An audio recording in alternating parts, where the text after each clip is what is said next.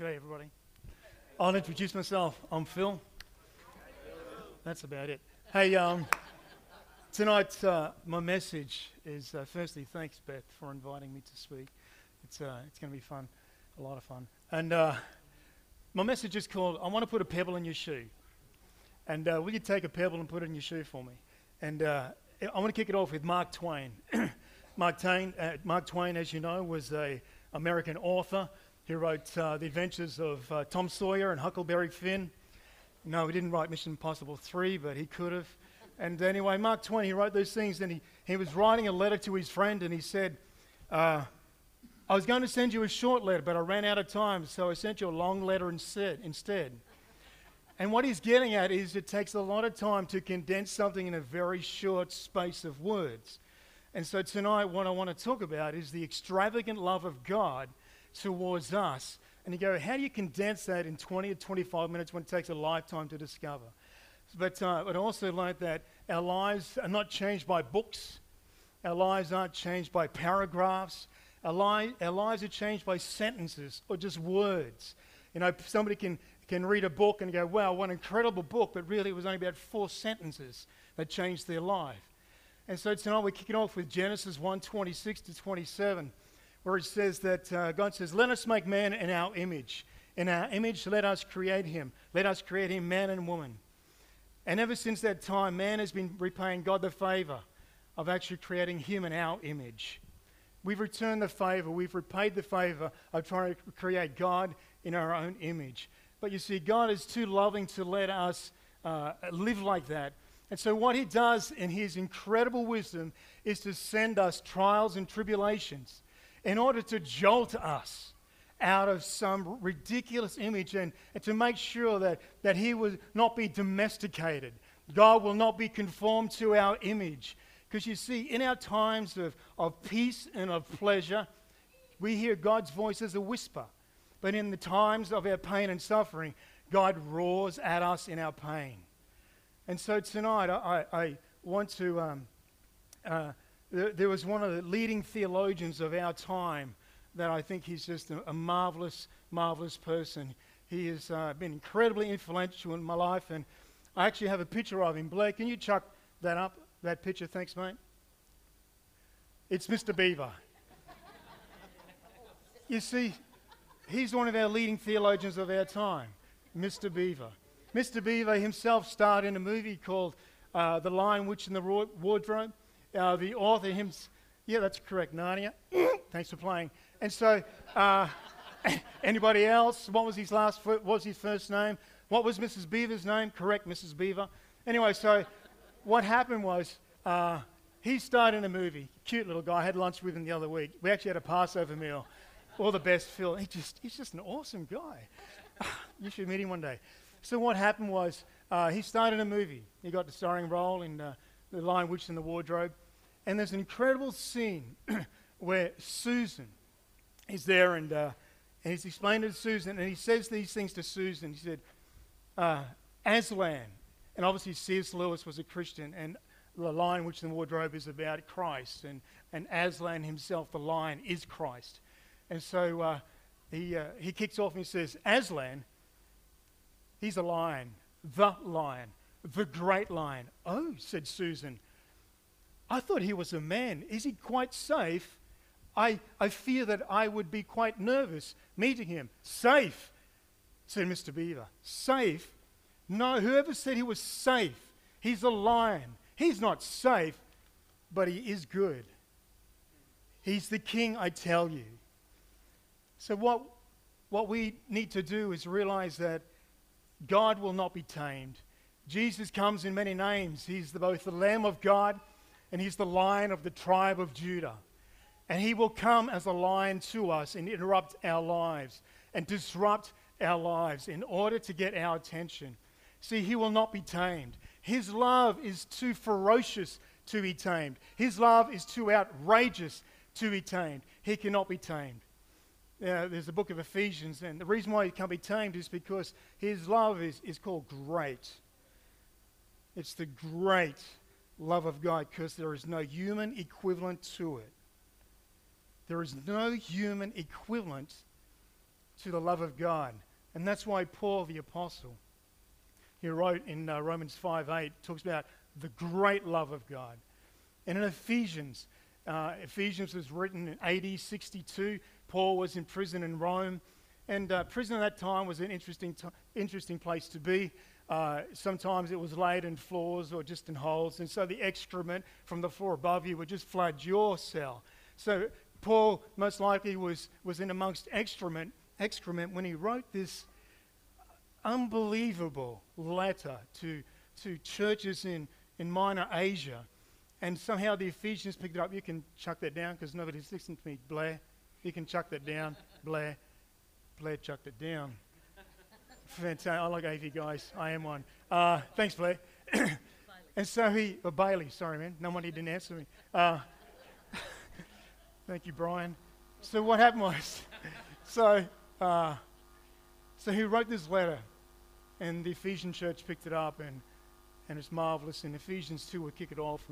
Ephesians 2, verses 1 to 5, and he kicks it off because it's encouragement to the church in Ephesus to say, hey, you are believers. Don't lose. Don't forget what happened. It's a letter of encouragement that we need to hear over and over and over again, because we soon forget these important truths in the midst of doing life. And he kicks it off and he says, once you were dead. What a kicker. I just love Paul. Once you were dead because of your disobedience and your many sins. You used to live in sin just like the rest of the world, obeying the devil, the commander of the powers in the unseen world. For he is a spirit at work in the hearts of those who refuse to obey God. And all of us used to live that way, following the passionate desires and inclinations of our sinful nature. For by our very nature, we were subject to God's anger. And all of us used to live that way. But God, who is so rich in mercy, and because of his great love towards us, even though we were dead because of our sins, he gave us life when he raised Christ from the dead. For you are saved by the grace of God. And you can't take credit for it. You go, wow. Jesus Christ did not die for you because you are valuable. He died for you because he is good. If Jesus Christ died for you because he is valuable, then his sacrifice was not a sacrifice. He just paid the appropriate price for a purchase. He just paid the right price for us. So it's quite freeing to know that Jesus Christ did not die for me because I'm valuable. Ephesians 1, let's drop back to Ephesians 1. Ephesians 1, verses 3 to 8. And he kicks it off and says, all praise to God, the Father of our Lord Jesus Christ, who has blessed us with every spiritual blessing in Christ, because we are united with Jesus Christ. Even before he made the world, God loved us. You've got to hear this. God loved us and chose us in Christ to be holy and without fault in his eyes. For God decided in advance to adopt us into his own family by bringing us to himself through Christ. He did this because it gave him great pleasure. So that's unbelievable. He did this because it gave him great pleasure. God chose us in advance to adopt us into his own family by bringing us to himself. There's very little on our end that we do. So all praise to God. For he is so rich in kindness and grace that he purchased our freedom with the blood of his Son and forgave all our sins. For he has lavished upon us his grace and kindness, along with all wisdom and understanding. You see, Christ did not die for us because of our personality. He did not die for us because of our good looks or our masculine physique, like Dan Brody. You know, he's a big guy. You know, he didn't die because of that. He didn't die because of our gifts and our talents. He didn't die because we had incredible intelligence or we've traveled places more than anybody else. Jesus died for us because he is good. You see, God's love for us is not just unconditional, it's contra-conditional. It's much deeper than unconditional love. It's contra-conditional because God loved us contrary to everything that was in our nature. And you go, that is great love. And that is a relief. Isn't it a relief to know that I'm not valuable? That's right over here. Isn't a relief? You see, this is where we get concerned because we go, oh, hold on. I think I'm pretty good. Yeah, that's the problem. We do. We unfortunately do. See, God did not die for us because we're valuable. Because his death was a sacrifice. That's a relief. Because as human beings, as opposed to being Vulcans, live long and prosper, or even Klingons are, I think, people in codependent relationships, and I can't let you go. They actually don't have relationships, they have hostages. But anyway, the thing is, it's a relief because as human beings, we want to know why we love, because then we build our whole life on it. We build our whole life, our whole ridiculous identity is built around that which we think people love for us. So we spend our life grooming our hair, building our muscles, etc. And so what happens? And so the problem is, we build a ridiculous self-identity around it, and we live in misery for the rest of our lives. Because you know what? If that changed, if that value in you changed, what happens to the love?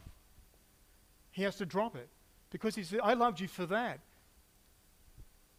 The acid test of Christianity is this question.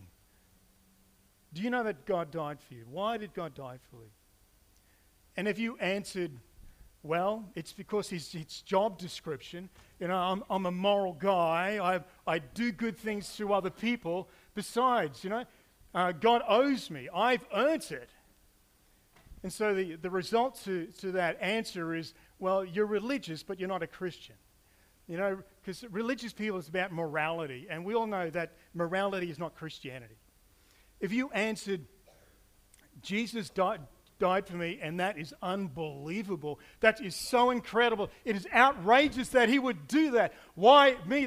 There's no reason why Jesus would die for me. But he did it, and that's crazy. Result, you're a true believer. Because you realize God is not in your debt. You're in God's debt. You see, God's love, the goal of God's love isn't to make us moral people. Because morality is nothing more than brain deep. Really, is it? It's nothing more than scraping the scum off the top of your brain. And the problem with that is you start living with two identities. In other words, it's pride or fear. Pride that you think you're better than somebody else. A moral person who lives in moral conformity thinks they're just better than somebody else. Because they're the first ones to go, oh, yeah, well, I don't do that. Well, oh, did you hear about what they did? That's a moral person. Or they live in fear of, oh my gosh, I've got to live up to now these standards that I've set, and I'm so scared if I don't, I'm going to be punished. The thing is, the goal of Christ is to change us into the likeness of Christ himself. It's to transform us, whatever we've been speaking about tonight. The goal of God's love is to transform us into the image of Christ. And you go, my goodness. Because being changed into the image of Christ is about holiness. And holiness is life deep. Morality is brain deep. Holiness is life deep. Holiness permeates your entire being and affects the way you think. It affects the way you operate. It affects, probably don't even need this. It affects the way that the decisions you make. It affects your family. It affects your marriage. It affects your work. It should affect your church life where you become the people who, hey, what can I do? Beth, what can I do? Hold on. Can I join? Can I take responsibility for this? It affects every part of your life. And that's the beauty of it, that you don't remain the same. See, there's a great example of a man being changed in the Bible, and he's one of my heroes. It's not Beaver, but it's not in the Bible. I'll read that book one day. And it's the Apostle John.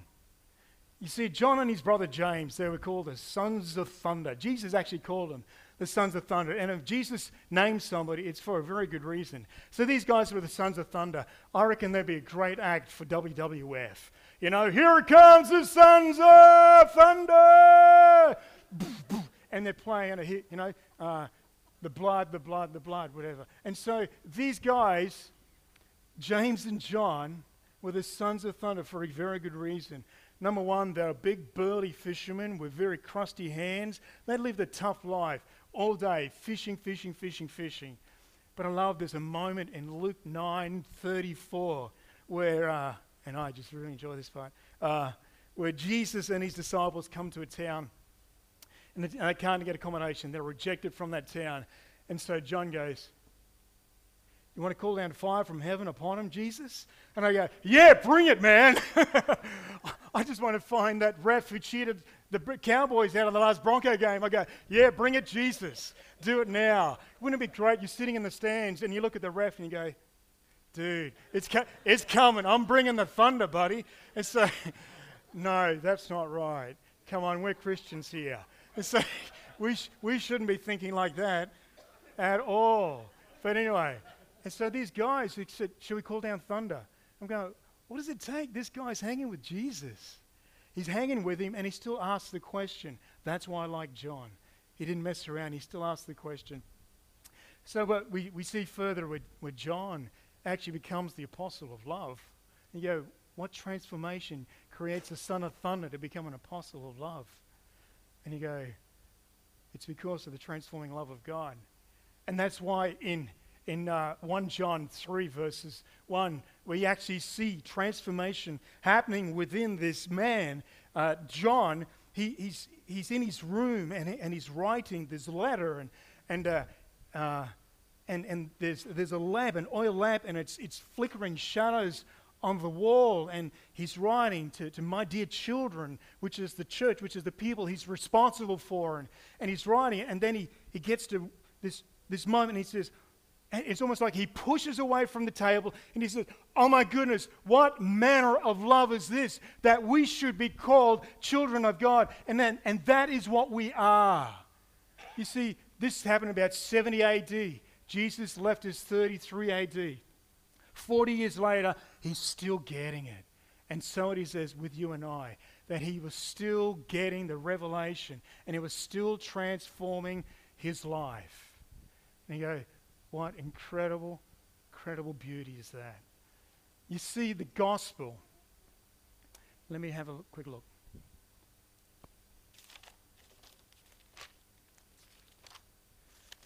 See, the gospel is this. We are more sinful and flawed within ourselves than we ever dare believe. Yet at the same time, we are more loved and accepted in Jesus Christ than we could ever dare hope for. That's the love of God, the great love of God, that we are more loved and accepted in Jesus Christ than we could ever dare hope for. Look, God doesn't talk about your sin to trash you. God talks about your sin because we aren't. And we are created in the image of God. We are formed in the image of God to be his image bearers. And God himself has a higher and a brighter plan for you and my life than we could ever dream or imagine. You see, God directs us inwards in order to direct us outward. He directs us outward from ourselves to his incredible love, his inexhaustible grace, the magnificence of his nature. God directs us inward in order that we go outwards. We're not to stay here, "Oh, I'm just a sinner." Jesus said, "No, I've come to remedy that. I will rectify that in your life." He says, "I want to point you outwards to my inexhaustible grace." See, I call this a pebble in your shoe because, we had to, look, David said in one meeting, grace is not easy. Those sentences that just, he said it. Why did he have to say it? Because I've been just thinking about it for about 4 years. You just study it. Because I went, grace is not easy. What's he talking about? What would David know? Beth, is this being recorded? Can we just... Live stream. Oh, fantastic. We love you, David. Anyway, you're a great boss. And so what happens is it gets you to think about stuff. So what's he mean grace is not easy? Grace is not easy because it doesn't come easy to us. We like law. We like rules and regulations and everything. Bam, bam, bam. This is how it works. You see that in the early 20th century, a London newspaper called The Times, it invited all the great authors, the national authors at the time, to weigh in to a discussion, to weigh into a question. And the question was, what is wrong with the world? You know, and all these great men and great minds would write long essays and pontificate about, well, it's the government. It's about Germany at the time. It's about the lower class. It's about this. It's about this.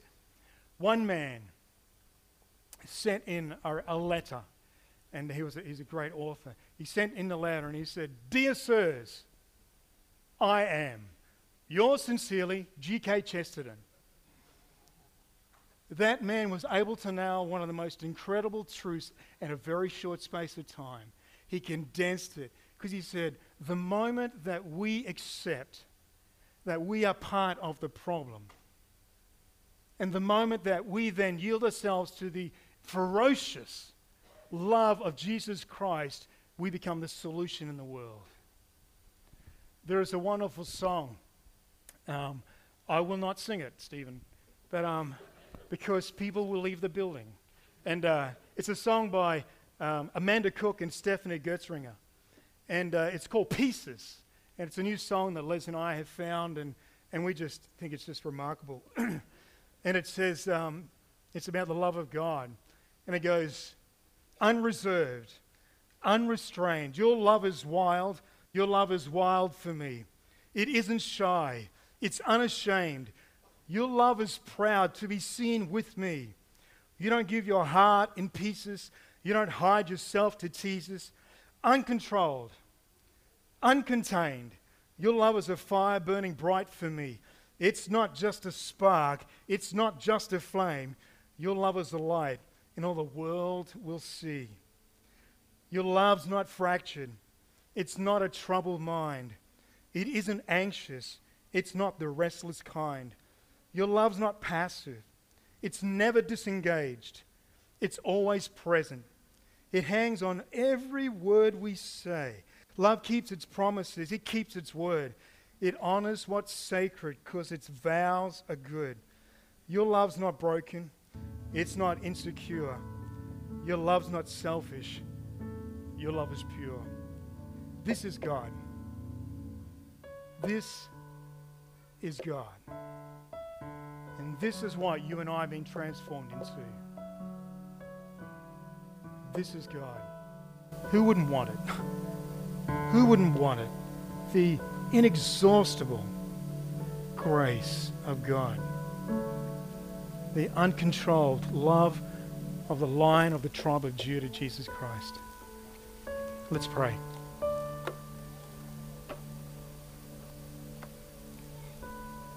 With every eye closed and head bowed, I want to ask you a question. Have you said yes to Jesus? And with every eye closed and head bowed, if you want to say yes to Jesus tonight, I invite you to just to stick up your hand where you are. Say, Phil, it's my time. Just do it. Just do it. I see your hand. I see that. I see your hand over there. I see your hand here. I see your hand at the back. This is your night. I see your hands down the back. This is your night. If you would say, yes, Jesus. I see your hand down there. I see your hand there. Thanks, mate. You can put your hands down. If you want to say yes to Jesus, this is your night. This is your night to start an incredible journey. Incredible journey into the image of Christ. Father, I thank you for these people who have said yes to you. Thank you for this evening, Lord, your incredible, wonderful, generous presence with us. Can we stand? Can we stand, please? What I'd like to do as we stand is, there's going to be no embarrassment, but this is an opportunity for a response. And I invite those who put up their hand to say, Phil, this is my night. I'm going to say yes to Jesus. As we sing, but there's others that who want prayer. We have leaders here that would love to pray for you. We would invite you to come. Just come. It's not going to be an embarrassing thing. I'm not going to call your name out or anything like that. It's just an opportunity for you to come and say, yeah, Jesus, I receive you. I receive you this night. And somebody will pray with you and pray for you. Just as we sing this last song. Thanks, Hannah. And come to the front. Come on down and we'll spend some time just praying for you.